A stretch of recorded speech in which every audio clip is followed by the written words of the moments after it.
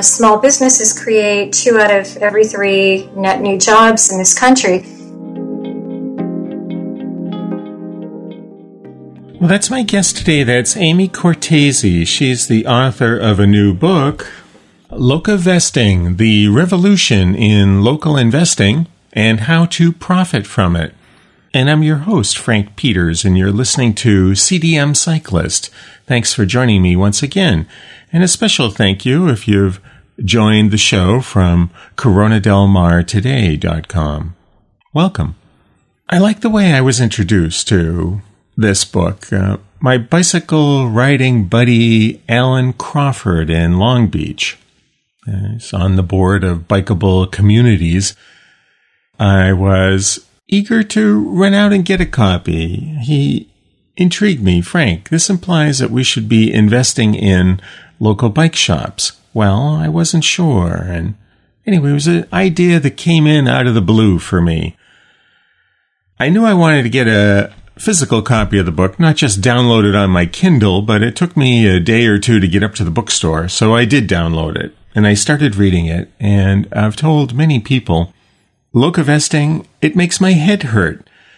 The concepts in Amy's book really, well, they've had quite an impact on me. Just how do our local communities benefit? Are banks lending to small businesses in sufficient numbers? I get the sense the answer is no. Bike shops, maybe they're too small to be focusing on this concept. But the whole concept of building vibrant communities that employ our neighbors really struck a nerve with me. Amy's book, she's got many vignettes of small business looking to expand and encountering challenges with traditional sources like banks. And the challenges they face as they try to raise money from customers, friends of the business. That's how she lures you into her stories. Some of her concepts are about you can't have a strong national economy unless you have a strong local economy. Many of these resonated with me. I'd like to share her thoughts with you. Let's listen. Frank. Good morning. Hi, how are you? Hi, very good. Nice to hear your voice. Yours too. Can you hear me okay? I've got the earplugs in today. Yeah, thank you. That'll make a difference. Thank you very much. Sure. By the way, I watched your TEDx program and I enjoyed it very much. Oh, thank you. I appreciate you adding I enjoyed it very much. 99% of the people who comment on my TED show just say, I watched your TED Talk. And the implication as well, did you like it, or they leave that hanging? You have a fascinating background. Yeah, thank you. Thank you. This show is my latest creative outlet, you can tell. Uh-huh. And I've been doing this for, I think I'm running right up on my 6th anniversary doing it. Wow. So I enjoy it and have attracted a nice audience. And I've been very excited to get you on the show, so let's get started. Okay. Amy, one of my good friends, one of my bicycle buddies here in Long Beach, California, first told me about your book, Alan Crawford, and he put it to me in the form of a question. Frank, should we be investing in local bike shops? Is that the whole point of Locavesting? Well, I hadn't heard of your book, so I had to run out and get it to answer his question. How close was he with that little one-liner? Well, first of all, my thanks to Alan for recommending it. That's certainly part of it. And I know you're a biking enthusiast, so investing in a local bike shop might be something that's right up your alley. But one thing I do want to clear up, because there's often a misperception among people when they hear about locavesting and investing locally.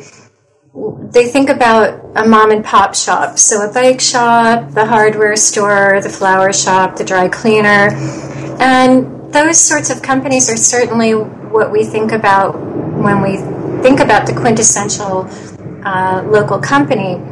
But they can also be bigger companies that employ hundreds of people, that have a strong track record, the differentiation that I make is that they're locally owned and locally based. So they have a stake in the community, and you get all the follow-on benefits that flow from that. Well, I like your answer because Alan, the implication of Alan's comment was just a little bit too small business for an angel investor. So, locavesting, the book brings to mind, is the term locavore, eating locally? Is that the play on words there a little bit? You got it, yeah. It also flows from that local food movement and the locavore movement. So, if locavores eat a diet sourced close to home, this is investing that way. Mm-hmm. And in fact, a lot of the early activities sort of sprung from the food and agriculture areas where people were trying to rebuild their local food systems. And when you think about small businesses, if small businesses in general have a hard time raising capital, well, that's doubly hard, I would say, for anyone involved in farming or food production or even restaurants. Yeah, that I can imagine that's the case. Now, I come from the world of angel investing, of course, and we're just always so fascinated with high-tech startups, and that's what we're all looking to find. And occasionally, those pay off for us in a big way. Venture capital has had a tough decade. The returns just haven't been there. And when venture capital catches a cold, angel investors catch pneumonia. So these high-tech investments aren't panning out. Locavesting offers opportunities, you think, for angel investors?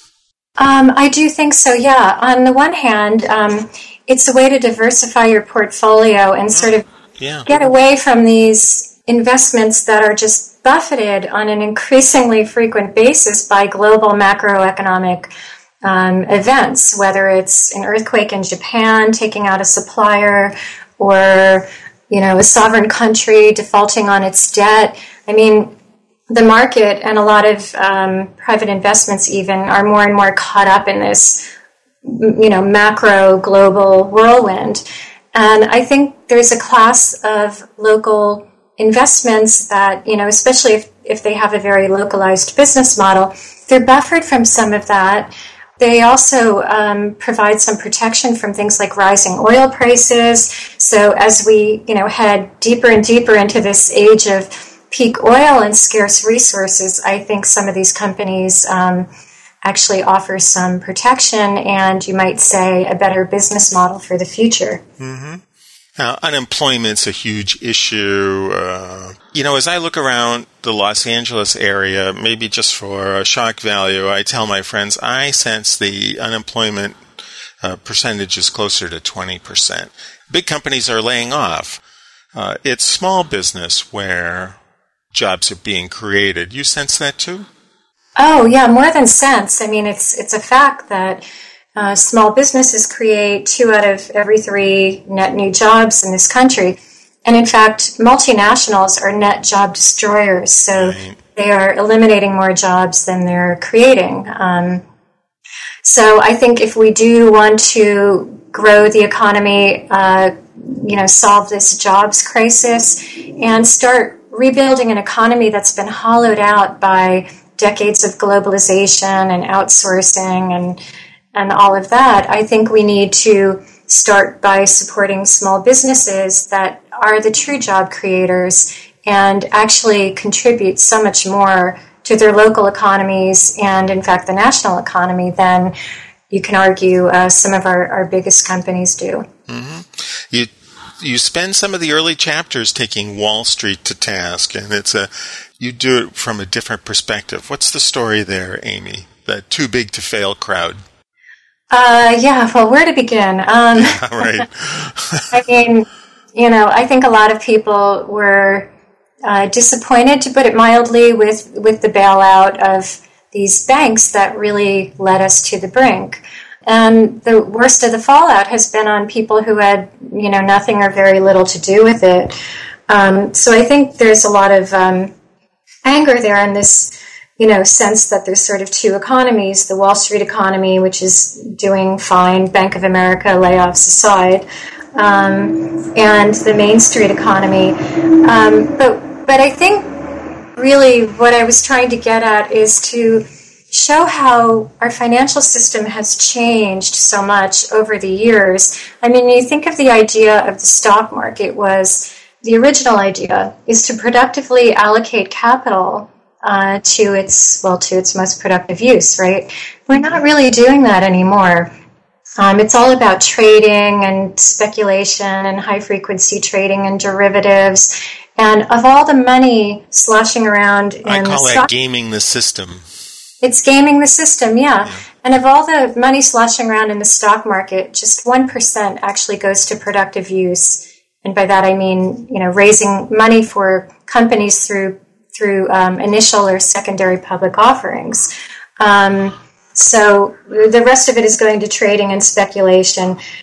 So our markets are global and efficient, but I don't think they're doing a terribly great job of allocating capital. Mm-hmm. You make a point in the book, of course, many of us are familiar with the argument, the whole concept of angel investors. To be an investor in small business, you have to be an accredited investor, according to the SEC guidelines there, which locks out a lot of people. What was your argument against that? Well, it's first and foremost an observation. I mean, I think the securities regulations that were put into place in the 1930s did a good job for some time.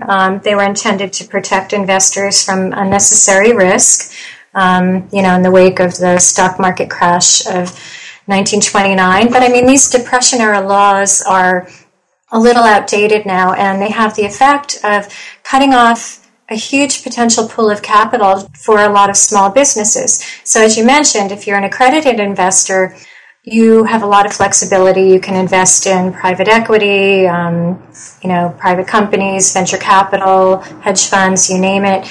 But for the bulk of American investors who, do not have a net worth of $1 million or, whatever the other benchmarks are, they're pretty much stuck with investing in publicly traded companies, the stocks and bonds of publicly traded companies, and of course the government. And I see some irony in that these days, in that, in order to protect investors, we're forcing them to play in the stock market. And I don't know anyone who feels safe in the stock market these days. So you have two things going on. I don't think individual investors are being served very well, and I don't think small businesses are being served very well or are being able to raise the capital that they need to grow and expand and create jobs. I wrote Software for Wall Street. That's how I made my money. That's how I became an angel investor. And it was a lot of fun, and I often look back with some nostalgia at what Wall Street was like then. I did a lot of trading myself, but then with some of these economic downturns, I've just increasingly felt exactly as you described, that I'm just too small potatoes to play in that game. But the deck is stacked against me, I feel. Yeah, I think a lot of people feel that way. I mean, you even hear that from Wall Street professionals themselves saying so. And it's really become an extractive industry. They're taking fees, they're extracting, but I don't see where there's that much value being added. Mm-hmm. You start off in some of the early chapters, you tell some charming stories about small companies attempting to sell shares directly to loyal customers. But that's not easy for them to do, is it? No. I mean, we talk about the two classes of investors, but the burden is really on the small company. If they don't want to go through the expense of going public, and for many of them that's just out of the question, then they're really limited in how much they can do in terms of reaching out to the public, which includes their customers and some of their biggest supporters and their community. So they often have to walk a fine line. That said, there are exemptions that have been carved out over the years, and they can do that, but it's just so tricky and complex, even for lawyers. A lot of lawyers don't even understand some of these exemptions. So your average small business is just not even going to go there because it's too much trouble. So as I said, there are ways to do this. What we don't have are established models to let people invest invest this way, and by that I mean invest locally in a mainstream way. I think those models are beginning to be created, and that's sort of why I wrote the book, to illuminate and tell the stories of some of these people that are creating ways to let investors invest once again in their local companies. Well, as I listen to you speak there, Amy, my mind drifts a little bit. My buddy John Houston, he's the past chairman of Angel Capital Association, and he runs the Ohio Tech Angels. And a different book, but I lent him a book once on a flight home from Europe, and he handed it back to me at the end of the flight and said, Frank, I'm going to get my own copy. This book makes my head hurt. And since then, that's how I felt about Locavesting. I read a few pages. It makes my head hurt. It stimulates a lot of thinking, gives me, ideas for investing in different directions. Probably a left-hand compliment, huh, your book? A little bit of fun, but okay, I'll take it. I mean, I do try and balance it. The beginning is, and I have friends who work on Wall Street, and I think maybe the first few chapters are a little tough on Wall Street and our current system, but the bulk of the book really is optimistic, it's positive, it's telling stories about how people are getting this done. I use the phrase, it's like a vast experiment in citizen finance. I mean, these are people creating alternatives to Wall Street, and that's not to say Wall Street will go away or should go away, but let's have some alternatives. And it should be an empowering message that we can do this in our own communities. And by the way, you can't have a strong national or global economy without strong local economies. Well, that's a point that you make repeatedly in the book, and it's so simple to say, isn't it? That's one of those head hurt moments because it's just rings so true. And there's one part in the book, I don't know, you'd put it this way, but I wrote it down as the case against big box stores. I've always had a sense that big box stores, were bad for the local community. But you come in and you nail that down in a pretty tight argument. What's the case against big box stores? Well, they come in promising lots of jobs and tax revenues, and they typically, don't live up to that. And what happens is that in order to come in, I mean, the traditional model of economic development lately has been for states and municipalities to just give giant subsidies to these big boxes to lure them in. And by the way, they're luring them away from another neighboring community. So it sets up this competition among a zero-sum game. Yes. It's a zero-sum game, and in the end, the jobs are never as much as was promised. They're low-wage jobs, and often some of those workers, they're working part-time. They end up being the ones that are on, state healthcare assistance and things like that. So it's a drain on the taxpayers, and you've already, as a taxpayer, put so much into luring this company in, and I just don't think it adds up to all that it's promised. And I think that economic developers and state planners are beginning to realize that. I've heard that from a lot of them. It seems like it's a fad or a phase, and maybe we're coming out of it. But one of your points you make is how much of the money involved in a retail transaction stays in the community, and it's much lower for the big box stores.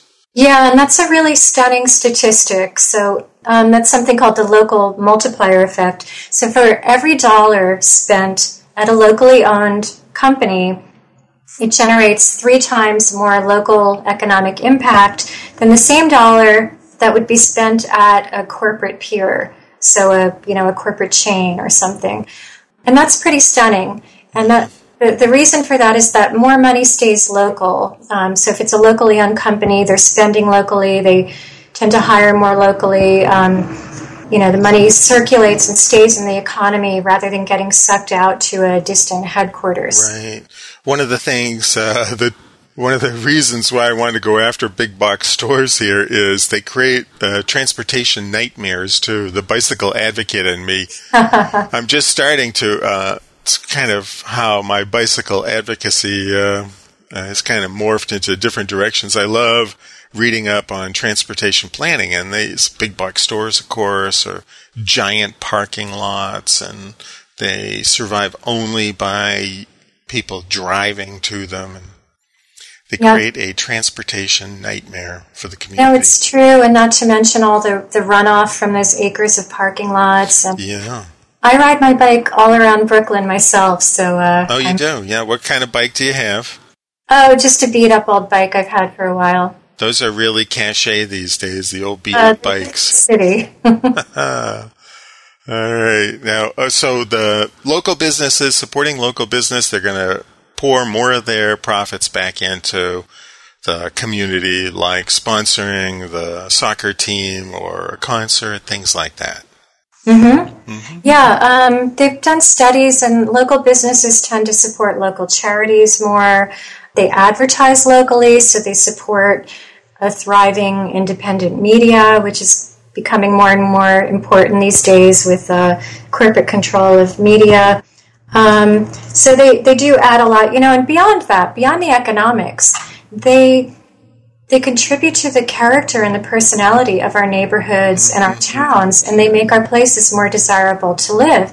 And to your point about bike riding and bike paths, I mean, those sort of neighborhoods are very desirable. The, dense mixed-use sort of downtown model versus the spread-out sprawl.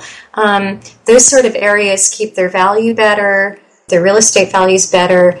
They generate more tax revenue per square, I don't know if it's per square foot or acre, but so there's a lot of reasons, why we want these types of companies, and we want an independent and a diverse business base. That makes intuitive sense too, doesn't it? I mean, that's where I want to go visit, those kind of communities. That's where I want to live. Yeah, sure. Now, I have a sense that Locavesting, the subtitled The Revolution in Local Investing and How to Profit from It, is going to appeal to my fellow angel investors because I see a trend. It's called impact investing. And I think in part it's due to our age. Many angel investors are quite mature. And I think as we age, we start to think about leaving the world in a better condition than the way we found it. And so investing in startups that have some kind of a potential to, make an impact. How does Locavesting and impact investing go together, Amy? I think Locavesting is the ideal form of impact investing. I mean, where better to see your impact, the impact of your money than, right in your own backyard. And yes, you're contributing to, the type of world you want to live in. You're supporting a thriving downtown, Main Street, and all that flows from that. And you're creating a strong, resilient local economy, which also helps the national economy. Right. Helping the prosperity of your neighbors. Yeah. Yeah. How about your background, Amy? How did you get to be such an expert on so many facets of investing? A lot of research. I'm a long-time business journalist. I worked at Businessweek magazine for years, covering high tech. So I also covered a lot of venture capital and startups in the .com era. I've also written quite a bit for the New York Times, a lot about green business and sustainable business. And I've also written a lot about food. All of these things kind of come together in this book. Yeah, I get that, yeah. Yeah, as I mentioned, it sort of, flowed first from the local food movement, but it's, much broader than that. And it really is sort of a confluence of all the things that I've been writing about for the past 10 or 15 years. Mm-hmm. Well, Amy, I've been delighted to make contact with you. I knew the minute I started reading the book, I wanted to get you on the show. And I think my listeners, my fellow angel investors will enjoy Locavesting, The Revolution in Local Investing and How to Profit from It. If John Houston is listening and he reads it, he would add this to his list of books that makes his head hurt. And I hope it does for you too. Well, Amy, I've enjoyed your book very much, and I'm delighted to have you on the show. Thanks very much for joining me today. Thanks for having me, Frank. Alrighty, bye-bye. Okay, take care.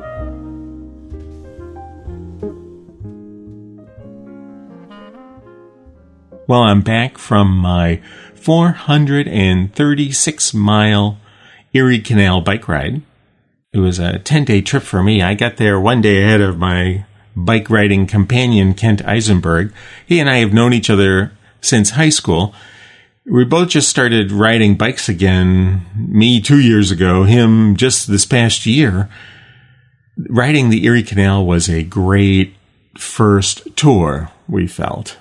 We chronicled our adventures. You can find write-ups of the quagmires of mud that we encountered, all the little surprises and adventures riding the Erie Canal on the blog. So visit cdmcyclist.com. Well, that's it for today's show. Thanks so much for listening. Good day.